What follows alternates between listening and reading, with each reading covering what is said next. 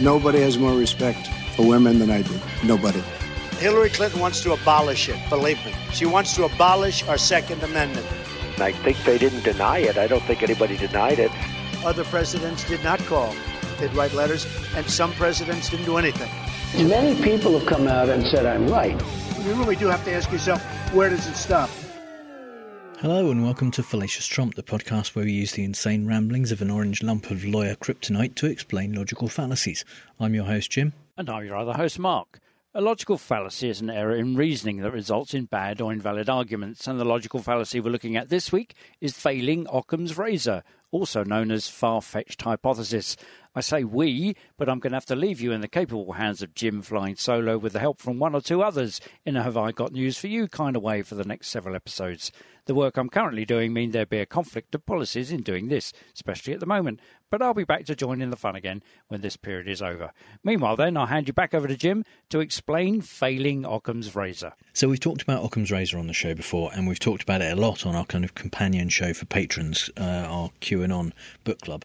But basically it's the idea that where you have two possibilities, two explanations for something that do an equally good job of explaining it, and one of them requires you to make a certain number of assumptions and the other doesn't, then the simplest explanation, the one that requires the least assumptions, is more likely to be the right one. Now, it's absolutely not a hard and fast rule. Sometimes the real answer to something, the real explanation, is a bit more complicated. It's not always the simplest answer, but it's about the smallest number of new assumptions that you need to make. So often that means that it is the simplest answer. It means that it's the most obvious answer in some cases. And what people are doing when they are committing the fallacy of failing Occam's razor is they are coming up with a far-fetched hypothesis, a ridiculous or unlikely answer for something, and ignoring the obvious one. They are just refusing to accept the simple, easy answer that doesn't require lots of other things to be going on that you don't have any evidence for or any proof for. Our first example this week comes from a tweet that Trump sent when he had a Twitter account, which was on the 4th of November, and he said, "How come every time they count mail-in ballot dumps, they are so devastating in their percentage and power of destruction?" So what Trump is doing here is he's ignoring the reason that mail-in ballots favoured Biden. He's implying that there is something untoward about it, and he went on to outright claim that there was multiple times and is still doing so.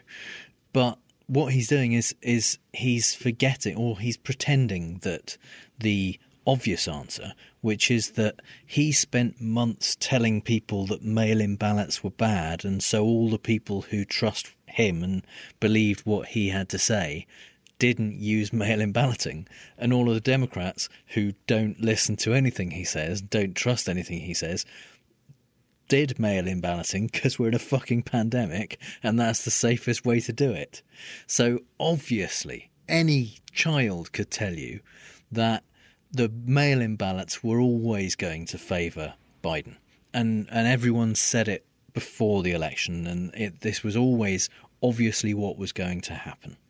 So by ignoring that absolutely obvious connection between everything he said in the months running up to the election and the result that it inevitably caused, he's failing Occam's razor. And obviously he's doing it in a disingenuous way. I don't believe that he actually doesn't understand the link. It's possible. Maybe he is just that stupid. But I think that this was always part of his plan. He was always telling people to vote in person and not do the mail-in balloting, so that he could claim that such an overwhelming percentage of the mail-in ballot going for Biden was very suspicious. So our second example in this section is on the same theme, but it's not actually from Trump, it's from Lou Dobbs on Fox, whose show has now been cancelled because he kept making claims about Dominion voting machines and other things that might get Fox sued, and Fox have been sued by Dominion and Smartmatic, so Fox have now cancelled Lou Dobbs' show. And at the beginning of January, he made this statement. 8 weeks from the election, and we still don't have verifiable, tangible support for the crimes that everyone knows were committed. That is, defrauding other citizens who voted with fraudulent votes. We know that's the case in Nevada. We know it's the case in Pennsylvania and a number of other states. But we have had a devil of a time finding actual proof. Lou got so close in that segment to actually getting it, actually understanding why there isn't any proof. He just needs that little extra push. Maybe the reason that it's been so difficult to find any proof is because there isn't any proof to be found. But no, he wasn't going to go with that. So he is ignoring that as a possibility. He is saying, look, this is, we've looked so hard, we've done all this work, we're 8 weeks in, we've had all these court cases, we've done such a lot, and still we can't find any proof. He just doesn't quite make the connection that the most obvious answer for that, the most simple answer, and the answer that needs the least additional assumptions is that the proof doesn't exist. And that's why we haven't been able to find any. There are many assumptions required to say that Biden stole the election. You need to assume this kind of incredibly impressive coordination by Democrats across the country. You need to assume widespread voter fraud that doesn't leave a footprint, that doesn't leave anything that can be pointed to in a way that would ever hold up in court.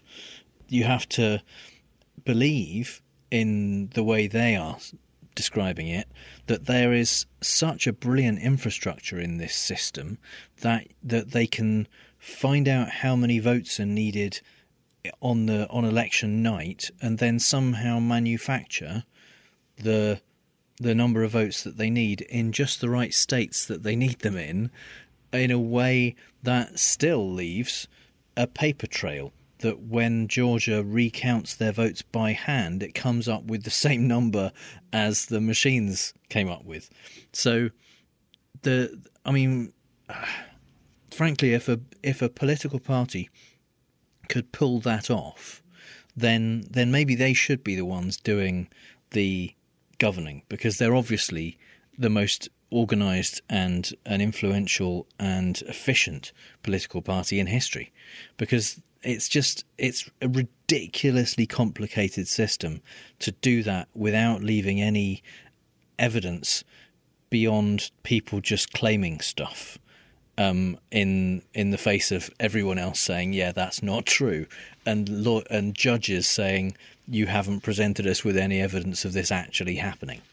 So by completely ignoring the most obvious answers for these questions that they're asking, both Trump and Lou Dobbs are failing Occam's razor.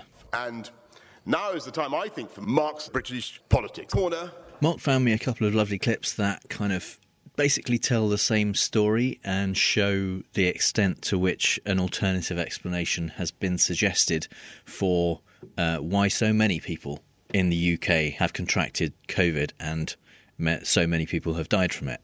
The first clip comes from Good Morning Britain, where Piers Morgan is interviewing Therese Coffey, the Work and Pensions Secretary. If, as you say, we've done all the right things, can you explain why we currently have the worst death rate in the world? And can you explain why we have one of the highest death tolls in the world? If we did everything right, how have we ended up here? Well, as I say, we've been learning throughout this process, working with scientific advisors on trying to take the appropriate policies. There'll be a variety of reasons why people, unfortunately, have died due to this. Some of that will be recognising the age of our population. Some of that will be recognising the obesity of our population. So are you saying that the reason for us having the worst death rate in the world is because of the public? They're too old and they're too fat? I think that's a very insulting thing that you've just said. You just said it. It's the public's fault then, is it? We're too fat and nothing to do with the government. So as Piers says, and believe me, I hate agreeing with Piers about anything as usual, but she is essentially saying that at least if not the only reason, among the main reasons that we should look to are the obesity and the age of our population, and that is really what is the important thing to think about, rather than rather the explanation for this, rather than the idea that the government hasn't done enough.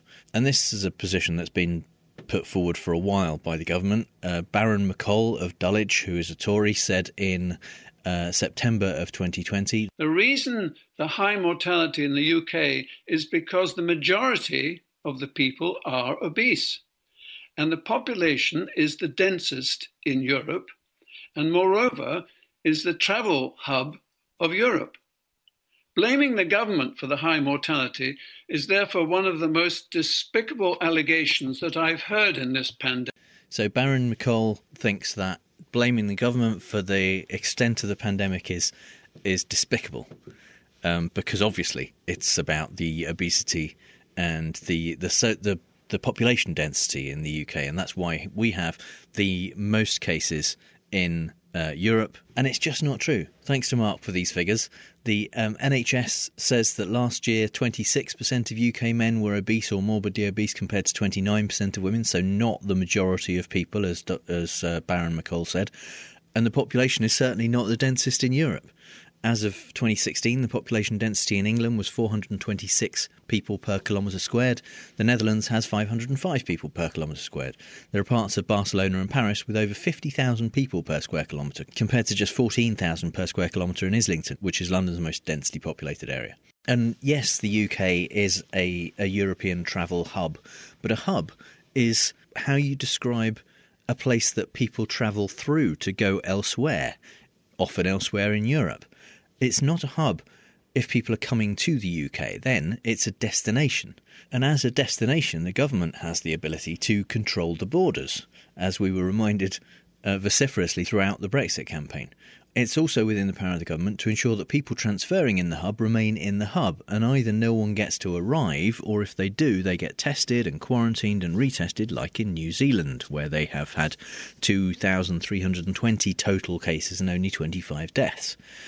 So if we don't have a majority obese or aged population, and the population is less densely packed than France, Spain or the Netherlands, why, if the government has done everything right, do we have a higher death toll than each of those countries?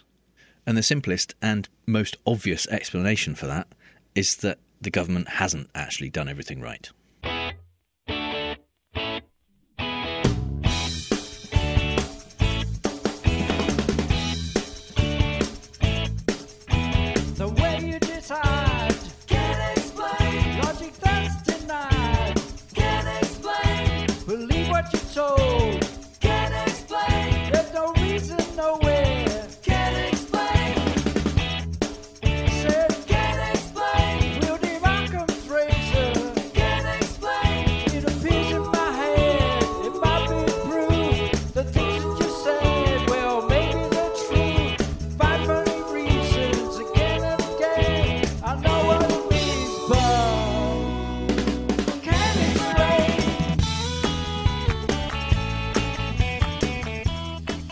Who there, of course, with Can't Explain.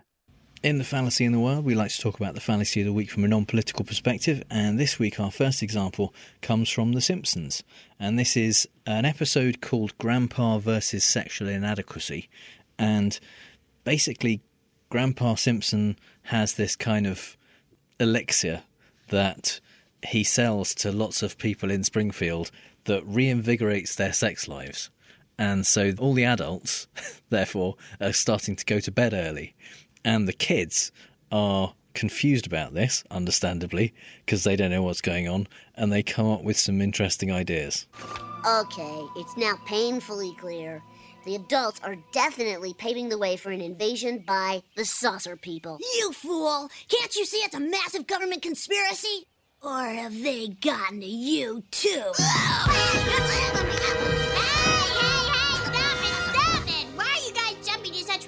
Conclusions. Haven't you ever heard of Occam's razor? The simplest explanation is probably the correct one. So what's the simplest explanation? I don't know. Maybe they're all reverse vampires and they have to get home before dark. Ah! Reverse vampires! So Lisa tries her best here, but remember, Lisa is also a child. She doesn't know what's going on. She doesn't see the people kissing in their bedroom and drawing the blinds in the early evening and make that connection. So she can't go all the way with this reasoning, but she does complain about the ridiculous hypotheses, the far-fetched hypothesis that Bart and Milhouse are coming up with. And this stream runs through the episode, and by the end they come up with this mega conspiracy that features all of the different ideas that the different kids have had. So, there is a simple explanation. If you look at it and you look at the context, you can see that without coming up with ridiculous ideas. Our second example comes from the drama series Brothers and Sisters, and this is an episode where Justin is at a party. He is training to be a doctor, and he gets talking to a guy who is currently a doctor. You know, when I was an intern, a woman came in with a rash all over her body. Total mystery. Did a biopsy, gave her cortisone, thought she had some exotic melanoma. Well, did she?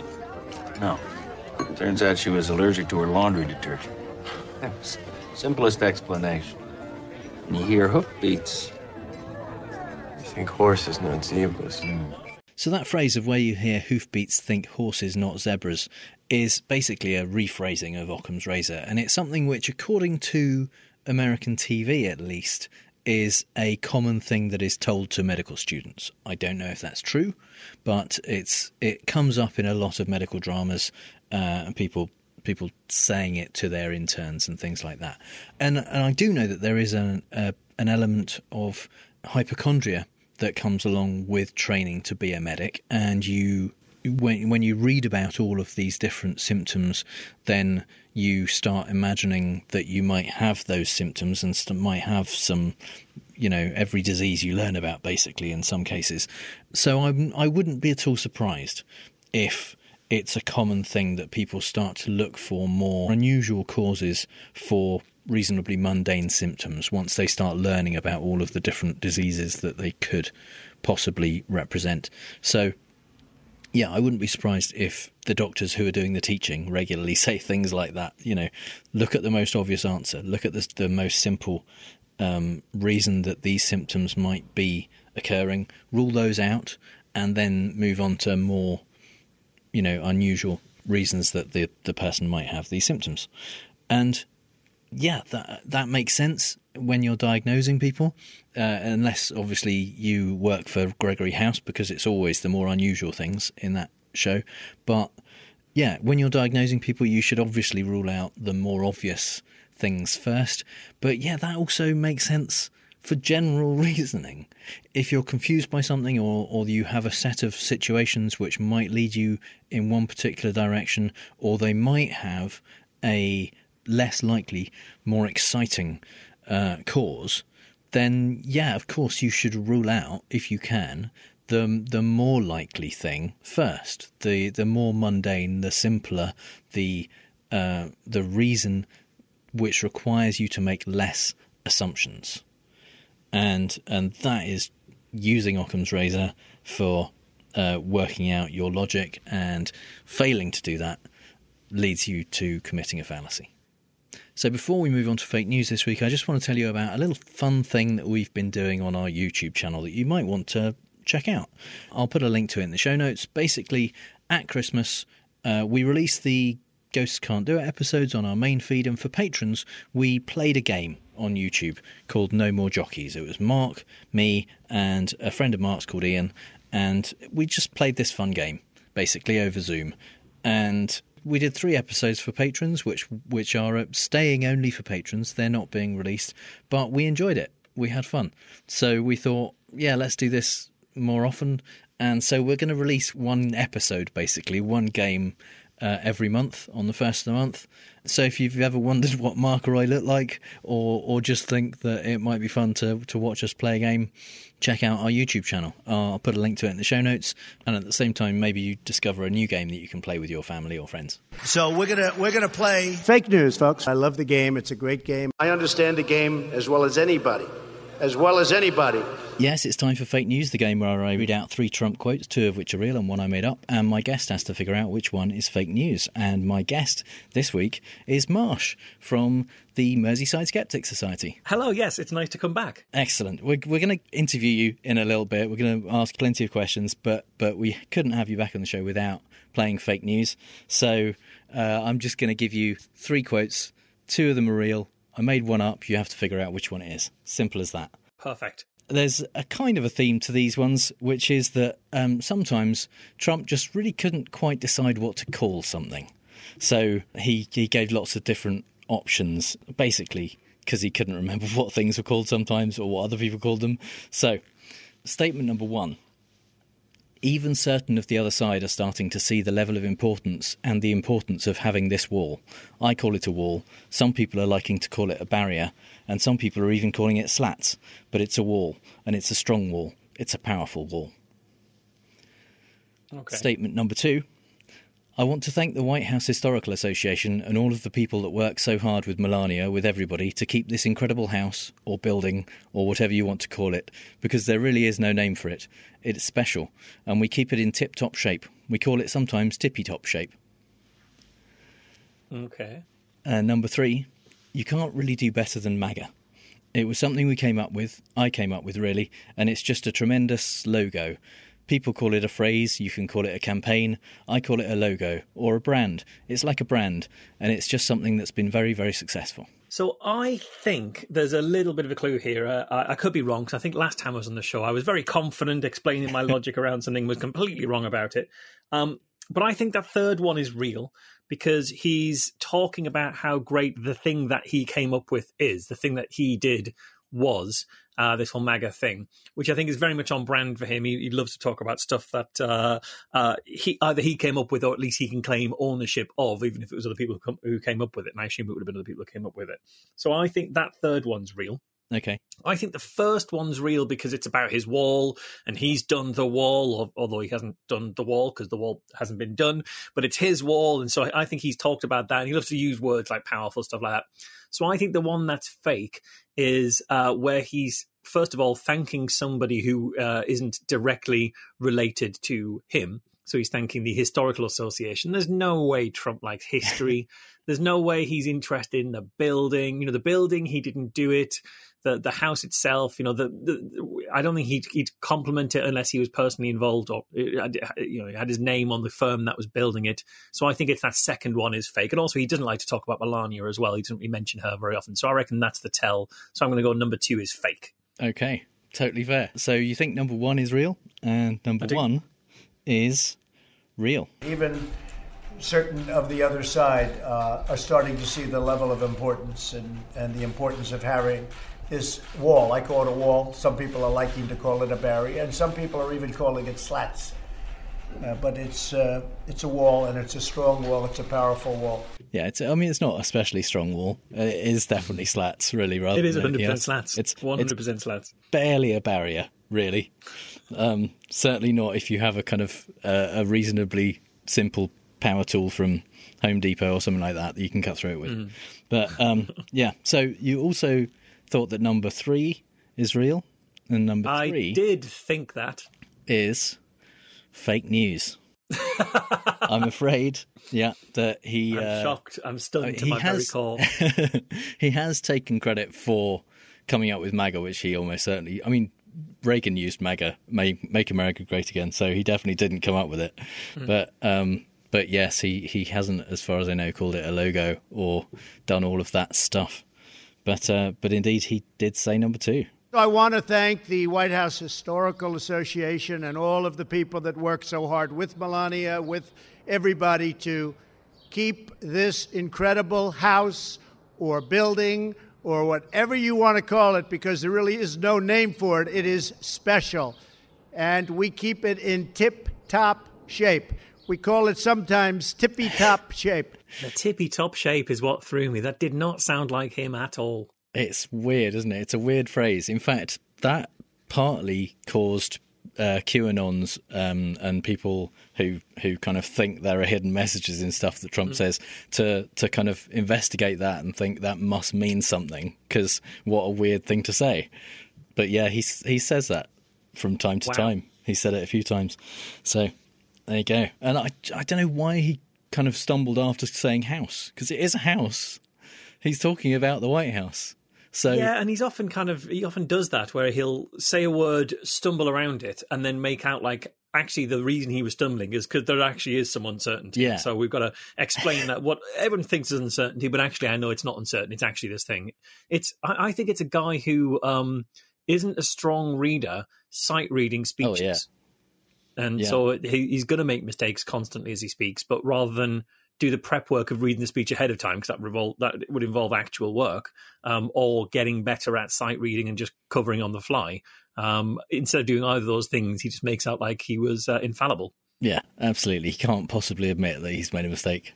So unfortunately, that means you didn't get that correct. So you're still consistency is all I ask. At 0%. But yeah, you're welcome back anytime to see if you can get one of these right.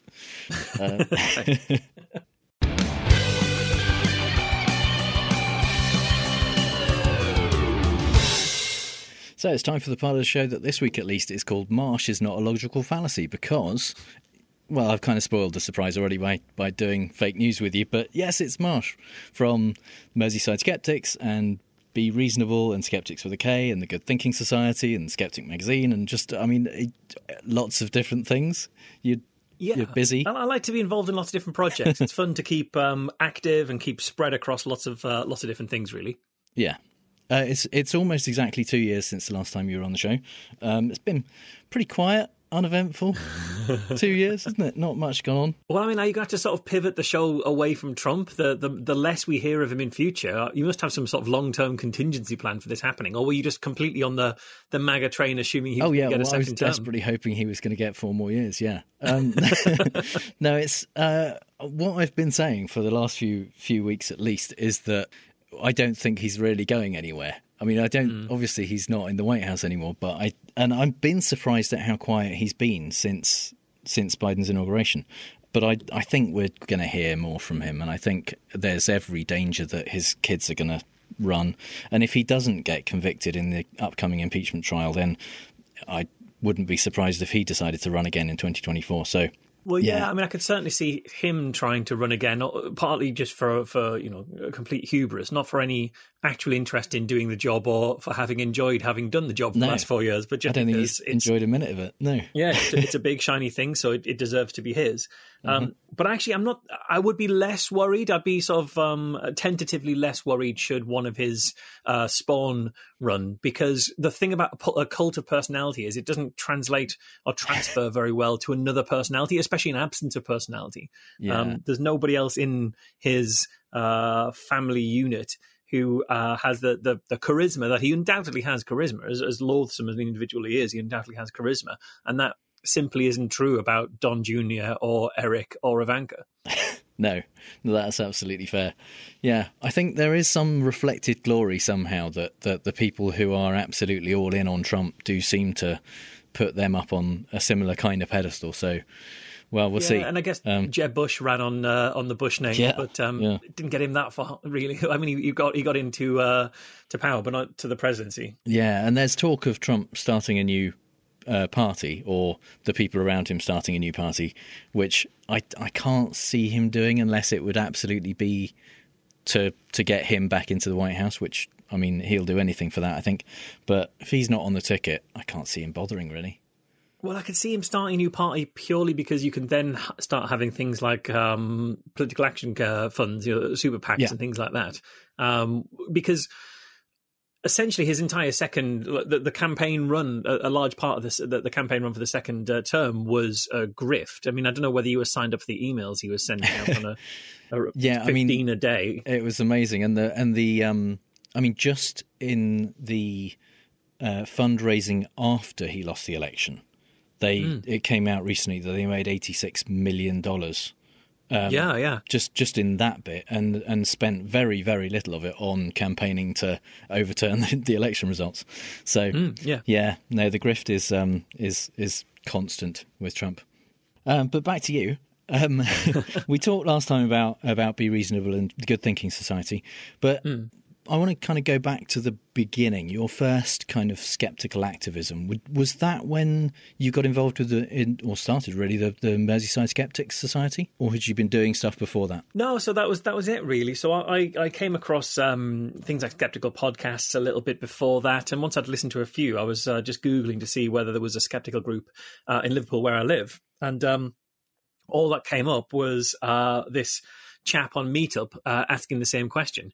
And I kind of resolved the next day to email him and say, maybe we should start something. And it turns out he actually had started something that morning. So that was kind of it out of nowhere. And that something was the Merseyside Skeptic Society, which we set up in February 2009. And we mainly set it up primarily as a place for people to kind of come and hang out. But we always had a bit of an activist mentality from the start. And the thing that I got really excited about early on in skepticism was finding out all of these things that I've never believed were true previously. So the idea you can talk to the dead, or that alternative medicine is going to cure you from all these different things. What excited me was once I came across skepticism, I realized that those ideas that aren't true also aren't precious or removed from reality, in the sense that you can just go and experience them. You don't have to believe in them to experience them. You can go along to a psychic show. You can go along to a Mind, Body, Spirit festival and see firsthand the things that people claim to be real, and the things that they try and sell, and the various predictions and prognostications they'll make. And so with that mentality, that's kind of the thing that excited me most about skepticism, I think, early days, and still does even these days, really. And with that mentality, when we started the Merseyside Skeptic Society, I was looking out for things to do. And one of the things I spotted was a book signing at the local Waterstones in the middle of Liverpool city centre by a chap called Joe Power, who described himself as the psychic detective. Who had appeared in the newspaper several different times, talking about how he'd seen the face of the man who abducted Madeleine McCann, and it looked not unlike the police photo fit, is what he said, which is a remarkable level of psychic acuity. And he'd also done a séance with John Lennon, and got a message from John Lennon from beyond the grave. And John Lennon's message from beyond the grave was peace, which isn't the kind of thing you can just come up with a cursory knowledge of John Lennon's back catalogue. You need that connection. And so I saw he was doing this book signing, and I thought I'd go along and actually take him an application form for the $1 Million Challenge to see, knowing full well there's no way in the world he'd sign this form and apply to be part of what was at the time the James Randi Educational Foundation's challenge, that if you had paranormal or claimed to have paranormal abilities in any way and could demonstrate them under test conditions, you'd get $1 million. And the $1 million just sat in the bank out waiting to go to someone. And the whole time the challenge was open, nobody passed the test, even though the test was set at a very fair level that they themselves had to agree to first. And so I thought, he's not actually going to take that application. He's not going to take the application form. He's not going to take the challenge. But the idea was, instead, it wasn't relying on him taking it. The idea was that I would stand in the queue with all of his fans, talking him up about how brilliant he is and how he's going to take this challenge. He's going to get the money. He's going to prove the doubters wrong. He's going to demonstrate once and for all that psychics are absolutely real. He's going to shut those skeptics and scientists up. So by the time I get to the front and he refuses to take the challenge, maybe the people around me will think, well, why wouldn't he do that? Why wouldn't he take the money? Why wouldn't he prove this stuff? And maybe I could lead them to question their faith in this guy. And this was a plan that I thought was absolutely foolproof. But I overlooked one element of the plan, which is I went there to this book signing. Nobody else did. It was just me and Joe. So I expected there to be a queue I could grandstand to. And what I got was Joe Power sat at a table forlornly signing copies of his book that were on the shelves for literally months later, because I kept going in the shop and checking. So yeah, I did actually have a chance to give in the $1 Million Challenge application form outside the bookshop just after he left. But rather than, this story is available online, and it's one that I've told for many, many years. He took it and said, "Are you the one who's been writing about me?" And I said, "Well, I've written a bit about you, Joe, yeah, because I don't think that you're psychic. But if you take this challenge and prove that psychic powers are real, I'll take down every page of the Merseyside Skeptic Society website and replace it with just a message saying Joe Power is definitely psychic, but take the test first." And he said, "The thing is about people like you is you sit in front of your computers till 3:00 in the morning, festering away, plotting to bring down people like me in exactly the same way that paedophiles plot to kidnap and rape children." Wow. Which was a surprise, because he went to the paedophile card way too early. That's a schoolboy move. He's left himself nowhere to go. But obviously what he was doing, he said it with a big smile on his face, very relaxed body language, and he was saying something abhorrent to me, so I would react angrily and viscerally to him, so that anybody around would see him being what looked like a nice guy and me just sort of going off at him. And so I didn't do that, and I carried the conversation on as kind of civilly as possible, as you can from that kind of point. Is that's a bit weird, Joe. Do paedophiles often write about how you haven't got psychic abilities and about how you make things up for publicity? That's a strange thing for paedophiles specifically to do. And then we left it and went our own ways. And a couple of days later, a report emerged online that on that day, Joe Power had been attacked by a mob. And I read it and thought, I'm that mob. They mean me. I'm not a mob. It's just me. I was there with a mate of mine, but we're not a mob. So yeah, I got into a very odd scrape with Joe Power early. That would have been June 2009, so about 4 months after we started the Merseyside Skeptic Society, and that was probably the first bit of kind of concrete skeptical activism I'd say I ever did, really. Excellent. And how early on did you start the Skeptics with a K podcast? I think that was August 2009. So if I remember rightly, now the date's a bit fuzzy because obviously it's a while ago now, it turns out. Sure. So yeah, we set up in February 2009. There was that Joe Power thing in June 2009. It might have been around about the same time, actually, because I think I definitely spoke about it at some point in the show. And I spoke about it on another podcast that was happening around about the same time. So it was somewhere between the June to August kind of area, maybe June, July, August, that we set Skeptics with a K up. And then in the January of 2010 was the day we did the first 1023 campaign of homeopathic overdoses, where we had people all around the country in 13 cities across the country, 300 people, go into their local boot store and buy some homeopathy, and then all together stand outside of those boot stores and take a quote-unquote overdose of those pills to demonstrate that there's nothing at all in homeopathy. And we had these all filmed and loads of pictures taken. And it was actually the front page story of the BBC News for the day. It made every national newspaper that Skeptics staged this homeopathic overdose stunt to advertise the fact that we know, because of the science, that homeopathy's got nothing at all in it. And that was January 31st, so just shy of the first anniversary of the Merseyside Skeptic Society. We'd done that and been in every newspaper in the country, and I'd also had the Joe Power experience and started our own podcast and things. So it all moved pretty quickly early doors in that first year. Yeah, pretty good. So Skeptics with a K started off with you, Mike, and Colin, and now it's you, Mike, and Alice. And I mean, you all have your different kind of specialisms, don't you? That you come to the show with stories about each episode. If not necessarily specialisms, then kind of interests, I guess. Yeah, areas of research. Yeah, and it's funny how the show's changed, really, because when we first started the show, me, Mike, and Col would bring like 2 stories each for an hour-long show. So you were really kind of whipping through stories in like 6 minutes a story, something like that. And these days, with me, Mike, and Alice, we only do 2 stories total per show, which means one of us has an off week, because we've ended up going essentially doing sort of 20 to 30 minute deep dives on a topic, which is kind of strange to see how the show's kind of evolved in that way, which I think partly is due to it having gone for 12 years. Like, there's only so many times you can carry on doing the superficial layer of a story without it feeling repetitive. Like, here's another psychic saying they can do this, they can't. Here's another homeopath claiming there's something in their remedy there isn't. And so we started really putting together what ends up being kind of original investigative work per show. We kind of have a rule where we don't report on other people's work. So where if someone else has done the investigation, we don't tend to pick that up because there's lots of people doing that. We tend to do our own kind of thing. And so Alice has got a biomedical background. She's a cellular biologist who spent a long time in cancer research. Now she works in HIV research. And so she's the real scientist of the group, the genuine scientist of the group, but also the one who really has a solid grasp of the biology side of it. Mike's a web developer, so he does a lot of stuff about sort of digital privacy issues. He's also, I'd argue, he's one of the experts anywhere on the actual literature around whether the placebo effect is as powerful as skeptics like to think it is and as pseudoscientists like to claim it is. So he does a lot of stuff in those areas, amongst other kind of things. And I've gone through several different interests, I think. I used to do a lot of stuff on psychics, but there's kind of fewer psychics around these days, or fewer psychics doing things these days. And I've become much more interested in stuff like conspiracy theory and misinformation and how that propagates through social media and through the actual media.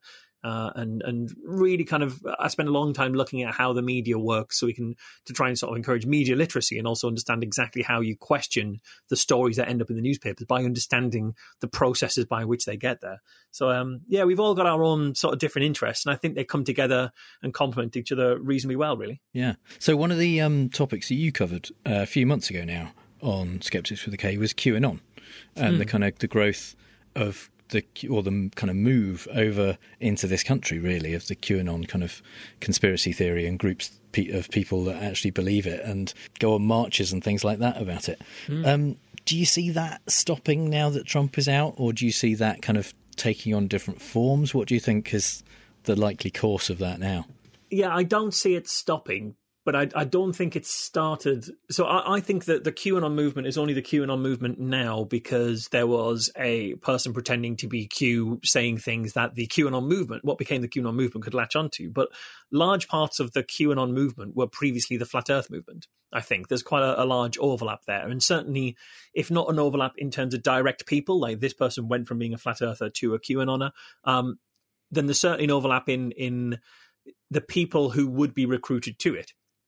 So if you go back 3-4 years ago, maybe sort of 2018, 2017-ish, the average person who would be likely to be pulled into a conspiracy rabbit hole would have been pulled into the Flat Earth rabbit hole. And then largely through, I think, changes that were made by the tech platforms, not necessarily changes for the better, but changes to adjust the way their product works. The rabbit holes that led to Flat Earth started leading to other places instead. The Flat Earth became very big on both Facebook and YouTube. Facebook through the Facebook pages, the kind of authoritative push kind of entities that would say, I'm a page about this, and if you want to follow me, I'll give you all the news about this. And for a long time, Facebook would prioritize posts that came from a page into your newsfeed. It even moved people away from groups into pages specifically to try and push into the news kind of area, try to become another news distributor. And so news entities, news publishers would set up on Facebook and push in that kind of way, and Facebook would therefore would prioritize the way that those entities would work. But the downshot of that, or the downstream effect of that, was pages that set up to promote bullshit, if they had plenty of attention and engagement and page views, would fall into that prioritization engine and start being aggressively marketed by Facebook to people, because all Facebook really cares about is keeping you watching, keeping you on the page, rather, keeping you on their platform, clicking around and engaged, because they can sell that time as advertising. In, I think, 2018, maybe 2019, Facebook changed the things it would prioritize away from pages and towards groups. And so those massive Flat Earth pages disappeared and were deprioritized. But instead, Facebook started looking algorithmically for groups to promote. And one of the things it looked for was groups that were filled with engagement. If it's a group filled with engagement, if we show this to people, get more people in the group, more people be engaged, more people clicking and liking and doing the things on our platform that make us money. And so groups that had high engagement, which would be things like comments and likes, would have certain kind of certain attributes, certain markers. And QAnon groups really fulfilled a lot of those markers, because you're going to get a lot of engagement. Yeah, because if you believe that there is somebody sharing cryptic prognostications that you need to decode, the comments on each post are going to be filled with people decoding bits of it their own way, and then people arguing with them about how incorrect their decoding is and actually my coding is correct. And so you end up with this very vociferous argument and an agreement and group sleuthing. But all Facebook sees is there's a hell of a lot of engagement there. And so Facebook started actively marketing Q groups to people who believed in homeopathy, or people who said they were vaccine hesitant, or people who were following yoga instructors in yoga groups. Because if you were part of a new agey kind of thing, then maybe you also had leanings towards the same kind of communities that Q satisfied. And so Facebook massively promoted QAnon. So I think Facebook's now onto that and realizes it, and is aggressively trying to stamp down on QAnon. But again, it's doing it through very unsophisticated means. So we've seen, for example, the Facebook page of Cork Skeptics removed because they had a talk about how bullshit QAnon was. And Facebook said, QAnon, bam, you're banned. Yeah. The irony being the people who promote QAnon these days aren't using the term QAnon on Facebook. They may be using The Storm, or they may be using Save the Children, or they may be on the next thing or the next thing or the next thing. They'll keep changing to hide. And the people who want to point out why those ideas are wrong will need to use the terminology of those ideas, and they'll keep being caught in the filter. So Facebook will start to trim down the QAnon stuff, but because Facebook ultimately is not going to start harming their bottom line, they're not going to do things that are bad for their income stream. That same pressure that led first to Flat Earth and then to QAnon is going to spill out into another thing. And I think the QAnon movement is going to morph into that, and there'll be some sort of evolution of the QAnon in probably multiple different directions. Some people moving away from it, but others becoming more hardcore and believing it and just wrapping it the next thing. Well, Joe Biden actually is part of the deep state and part of the thing that, or is part of the QAnon movement as well. Or maybe Joe Biden was replaced with a clone, and that clone is actually doing the same work that Trump was. And Q's now talking to there's lots of ways it can evolve, or it might just cut off the rabbit hole so people don't start entering, but they'll start entering the next bullshit thing we see, because tech companies are simply not taking seriously their responsibilities to stop the spread of misinformation and disinformation. And until that tap is turned off, that water's going to spill somewhere. And to what extent do you think that those of us in the skeptical community can have any kind of impact on that kind of dynamic, those groups and the fringes of them? Obviously, we're not going to convince people, or many people, that it's not true if they're deep into it. But what can we do? It's tricky. It's tricky because ultimately the things that will help untangle this will be accountability at the tech platforms and visibility of what the main claims of the conspiracy theories are, and visibility in a kind of a vaccinating kind of way, that you get exposed to it first, disconnected from the actual belief of it, and then when you hear about the adrenochrome thing of QAnon before you ever know anything too much about QAnon or meet a QAnoner, and because you hear how ridiculous the most in-depth part of their worldview is, you're inoculated against it kind of creeping up on you, I think. So one of the things we can do is make people aware that these are not good ideas and that these are untruths. But there's a downside to that too, because in debunking those untruths, we end up spreading those untruths because you have to tell people this thing isn't true. And to a certain degree, that's going to amplify the message. Now, I don't fully believe in the backfire effect thing of somebody really believes in something, you prove it false, and they'll believe even harder. I think a lot of that kind of hasn't borne out in replications in the psychology literature. But there is certainly a thing that if people have never heard of an idea and you say, hey, have you heard all these people believe this thing? It's not true. Some people will only hear the first half of that or think, well, if lots of people believe in it, well, maybe not all of it's true, but some of it will be. So it's quite hard for us to do that as a community. The places where it really does help is when you have pretty mainstream authoritative places explaining why this thing isn't true. That tends to do quite well. I think that's things like the BBC's misinformation and disinformation areas. So Mariana Spring and Mike Wendling and BBC Trending have done some really, really great work kind of uncovering this stuff in a youthful way. And one of the things that skeptics and the skeptic community can do is act as kind of the scouts for that information. It's to go off and be the 100 or the 1,000 or the 10,000 eyes on the web looking for this stuff and bringing it to the attention of the people who can then report on it in quite a high level and authoritative kind of way. So I think that is something we can do. Another thing we can do is look out for the people in our lives who may be at risk of falling down these rabbit holes. And that might be at risk in terms of the ideas that they already believe in, or it might be at risk in terms of the personal circumstances that they're in. So I spent a long time looking at the Flat Earth community, and the one thing that really stood out was how many of the people who came to believe in Flat Earth did so after suffering personal crises, isolation, events in their lives which upset the apple cart. They might have lost their job, a relationship broke down, maybe personal kind of tragedy even, something that left them on their own or feeling cut off or feeling disconnected. And then they turned to the internet for information and for entertainment and for engagement and for friendship, and found the Flat Earth community and started to believe from there. So if there are people in your life who showing signs of being disconnected in that kind of way, then finding ways to reconnect with them is one of the things we can do to stop the recruitment centers of these radicalization engines.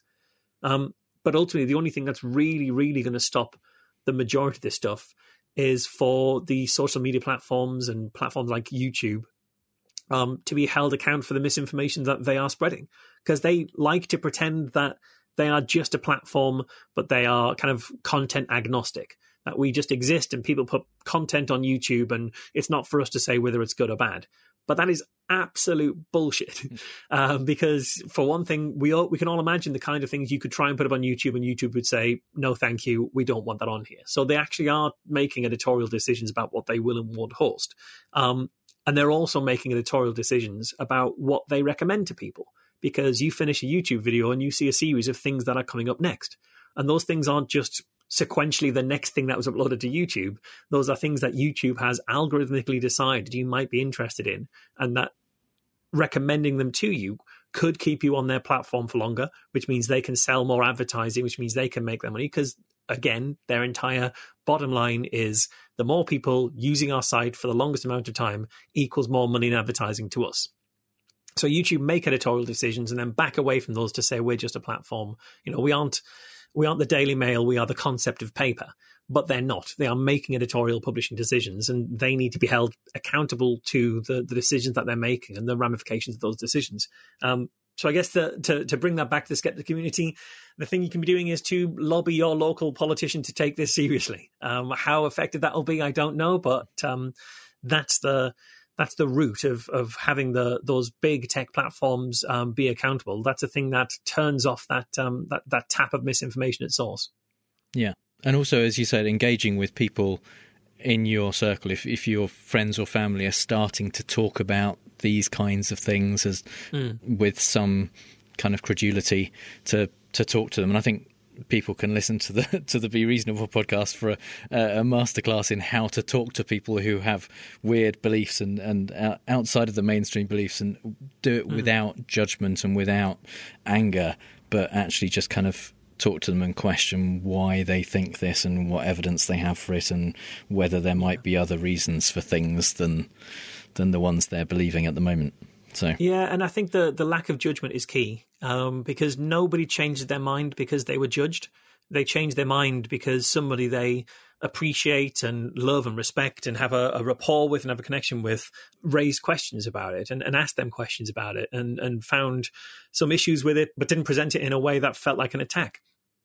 People, I think, don't really change their minds when they're attacked. They change their mind when they're given the space to do so without the usual cost associated with a climb down. And related to that, I'm wondering, do you get pushback on Skeptics with a K from listeners who maybe are kind of agree with you about things like homeopathy, but have their own thing that they believe that maybe they're not so skeptical about, that you then cover on the show and they're like, oh no, I don't agree with that? Does that come up? Surprisingly, not really. Maybe we did to begin with, and maybe because we've been going for quite a while, there's enough of a back catalogue to what we think about stuff that people have kind of been filtered out over time. And also, I think a name like Skeptics with a K, it's pretty obvious where we stand on a lot of stuff. And I think lots of the kind of things that we talk about, especially around particularly pseudoscientific ideas around health and paranormal and things like that, I think they wouldn't be drawn to a Skeptics podcast in the first place. But things like conspiracy theory, I think, comes a bit closer to somebody who might listen to our show. And we get a little bit of pushback on that, not normally on kind of the small scale conspiracies in the sense of, Princess Diana being assassinated, Jeffrey Epstein being killed, 9/11 being an inside job. We don't really get pushback on those.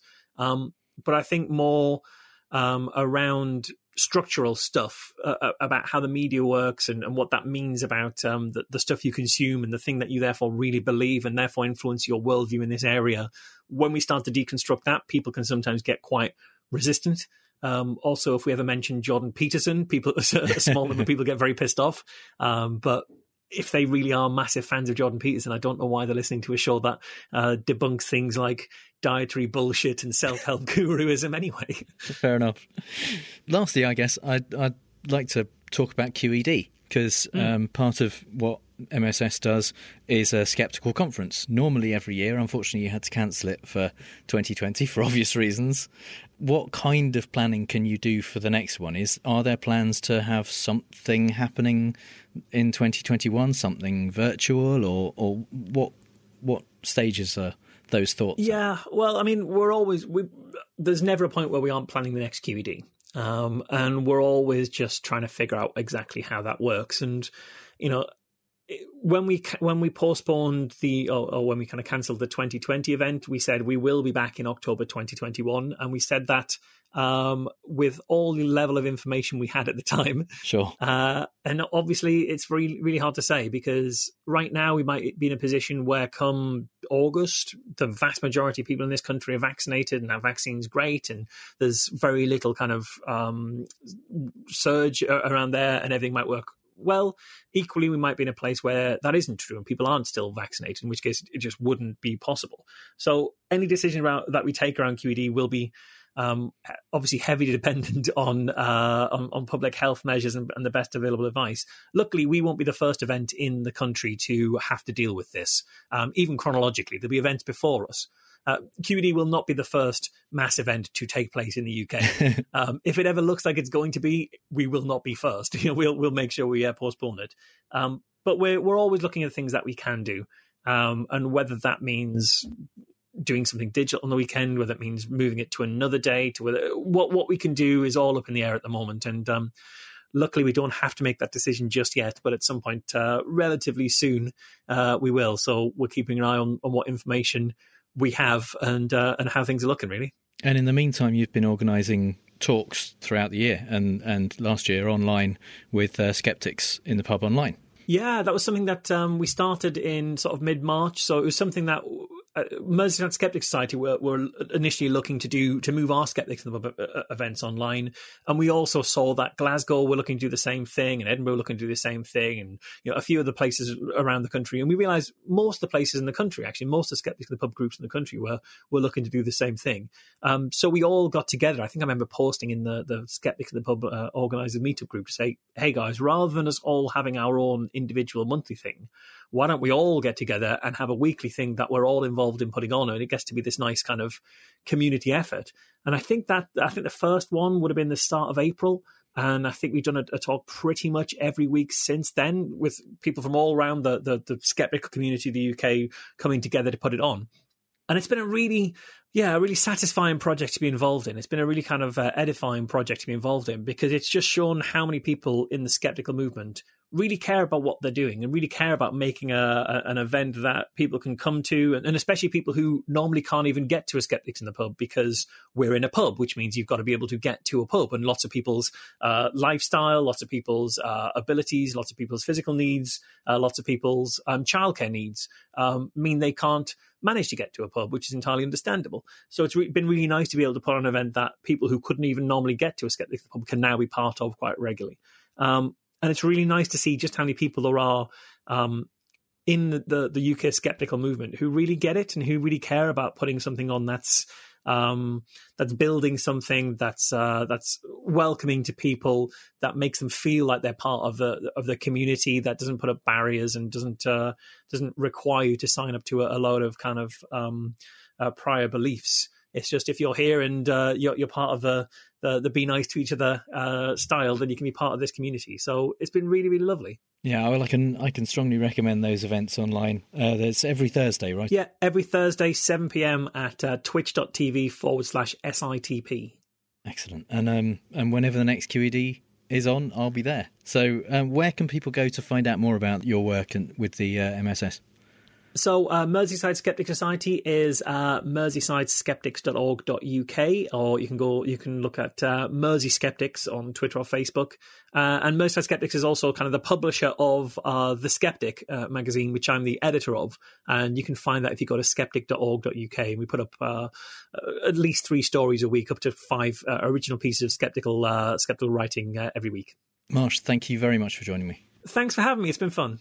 And finally, some things we really don't have time to talk about. Among the things that freshman Congresswoman and Trailer Park Karen Marjorie Taylor Greene has endorsed or promoted are the following: 9/11 was an inside job. The Sandy Hook, Parkland and Vegas shootings were staged. Hillary Clinton eats babies.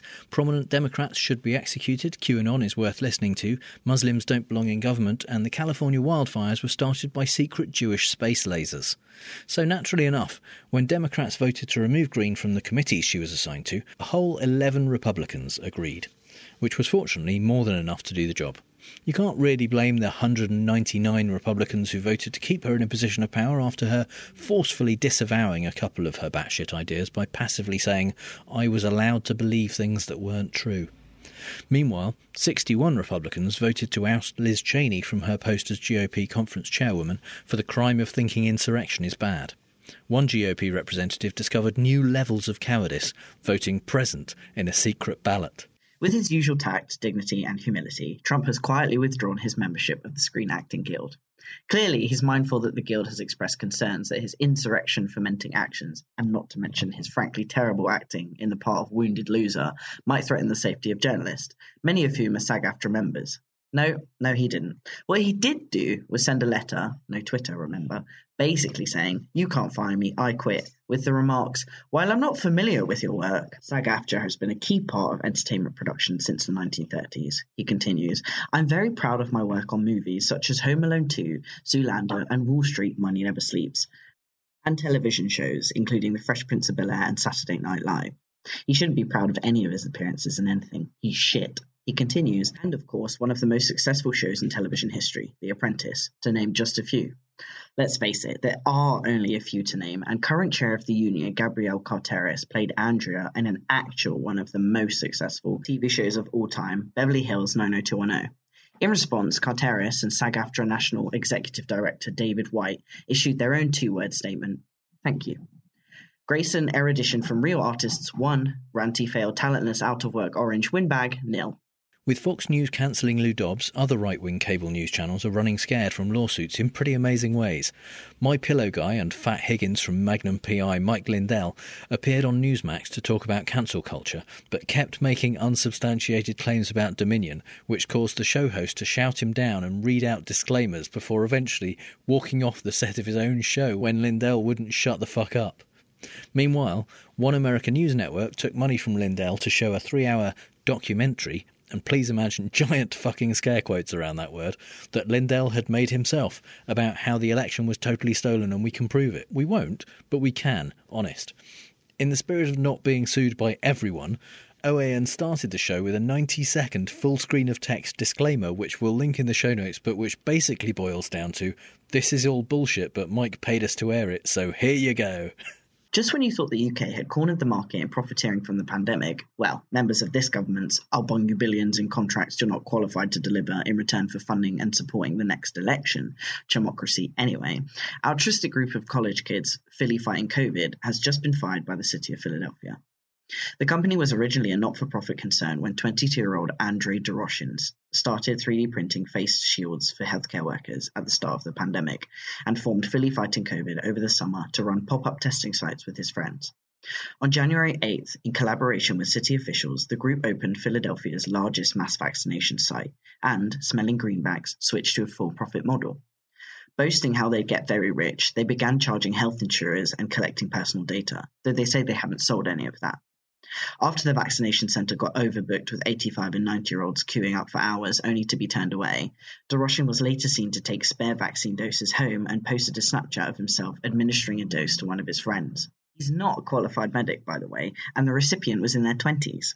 City officials cancelled their contract with Philly Fights COVID on Monday, and Philadelphia Health Commissioner Dr. Thomas Farley told Today, "In retrospect, we wish we hadn't worked with that organisation. If only our governing officials had the decency to fess up to their mistakes and even resign.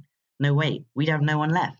In case you thought it was just the GOP members in DC who were awful, awful people, meet Stephen Huffman, an Ohio state senator and doctor, who recently asked if the higher incidence of COVID in, and I cannot be clear enough that I am directly quoting him here, the coloured population, end quote, is because they, quote, do not wash their hands as well as other groups, end quote. Holy fuck. Huffman was fired from his job as an ER doctor for the remarks, but his cousin Matt, the Ohio State Senate president, appointed him to chair the Senate Health Committee instead. Remember several dozen conspiracy theories ago when Trump was taking hydrochloroquine to protect himself against COVID, but then got it anyway?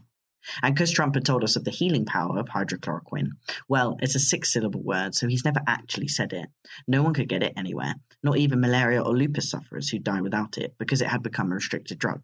Well, Oklahoma State has a $2 million stockpile of the stuff and is, quote, working with the Department of Health to try and return it. Doubtless, the Department of Health are laughing up their PPE sleeves at the greed and avarice of Oklahoma, and are perhaps even now prescribing bleach or a powerful light taken internally as a cure for slavishly Trump-blind and exceedingly red-faced state officials. It's almost our favourite time of year again, impeachment. And a week ago, Trump's entire legal team quit, reportedly because they refused to focus the entire case on Trump's claim that he actually won the election. My hopes that Trump might defend himself were dashed pretty quickly by the news that he had hired new lawyers, who I'm sure will do a great job. Oh no, wait. They've filed their 14-page response brief, and it starts by misspelling United States. They go on to simultaneously claim that it's too late to impeach him now he's out of office, and also that doing it so quickly infringes on Trump's rights, somehow. And it also contains a fantastic argument from legal ignorance in saying about Trump's election fraud claims, quote, insufficient evidence exists upon which a reasonable jurist could conclude that the 45th president's statements were accurate or not, and he therefore denies that they were false, end quote. Which, for those not fluent in tortured syntax, is basically saying you can't prove the election wasn't stolen, so it was. 64 court cases beg to differ. A grim week last week, the UK passed 100,000 people dead from COVID-19. That's more than would fill Wembley Stadium, about the capacity of the Melbourne Cricket Ground in Australia, or the Darrell K. Royal Texas Memorial Stadium in Austin, Texas. It's twice as many people as the Beatles played to in Shea Stadium. Boris said he and his government truly did everything they could. Well, no, they didn't. And if they did everything they could, and that were even remotely true, then obviously it wasn't good enough, and they are therefore not fit to be governing this country. Also, we shouldn't be allowing anyone to say, oh, give him a chance, he's doing his best. Boris is the Prime Minister, not a toddler failing at potty training. Either way, we're in the shit. So in that regard, an ordinary week in Britpol. So that's all the bad arguments and faulty reasoning we have time for this week, and I'd like to thank my guest presenter Frank and my special guest Marsh. Make sure you check out every single one of his podcasts, which we'll link in the show notes. You'll also find a link there to last week's episode of the Sitcom Archive Deep Dive Overdrive podcast, because I was a guest. And so if you'd like to hear a kind of extended Fallacy in the Wild, where I talk about the various fallacies that appeared in the 70s British sitcom The Good Life, then head over to fallaciostrump.com, where you'll find the link. And if you hear Trump say something stupid and want to ask if it's a fallacy, our contact details are on the contact page. If you think we've used a fallacy ourselves, let us know. And if you've had a good time, please give us a review on Apple Podcasts, Stitcher, or wherever you get your podcasts. And you can support the show at patreon.com/ftrump.